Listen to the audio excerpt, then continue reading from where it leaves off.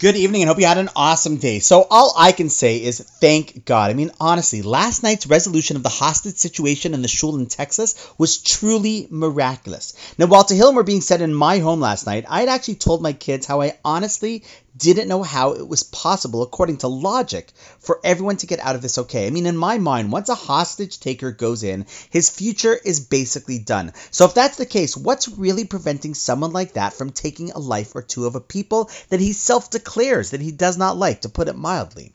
But as I'm sure you know, the miraculous did happen, and that which I thought was impossible turned possible. Now, like I said yesterday, I do, or should more accurately say, Judaism does, believe that our prayers make a difference. I've seen, as I'm sure some of you have seen, that there can be amazing divine intervention in one's life because nothing is impossible when it comes to God. However, I want to focus on what I opened by saying to mirror what we said last night. See, I opened by saying that all I can say is thank God, but not really. What do I mean by that?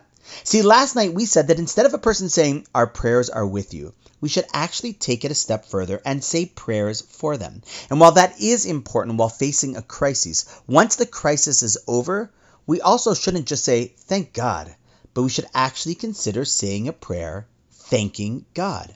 You know, there's a please and there's a thank you in all relationships that we have. And while the please is truly important, the thank you shows that you acknowledge the kindness and appreciate from whom it came. Often we forget this one and just move on. It's one of the reasons why our sages explain that the blessing we say before food is just one line, but the much longer Birkat Hamazon comes after we eat. It's easy to ask for things we want before we get them, but it is after we enjoy something, when we finished, that we truly show that we appreciate the blessing and the one from whom the blessing comes. It's an important lens to keep in mind all the time. It isn't just a matter of please and thank you manners and etiquette. It's about appreciating who can be there for you, and then after the fact, when it's no longer pressing, truly showing that you do appreciate what they did. So I would say if we stopped our day yesterday to say, please Hashem, we need a miracle, think about stopping for a few seconds today. Think about how it all worked out, and don't just say thank God, but actually thank God. And on that note, wishing you an awesome night, and I look forward to seeing you tomorrow.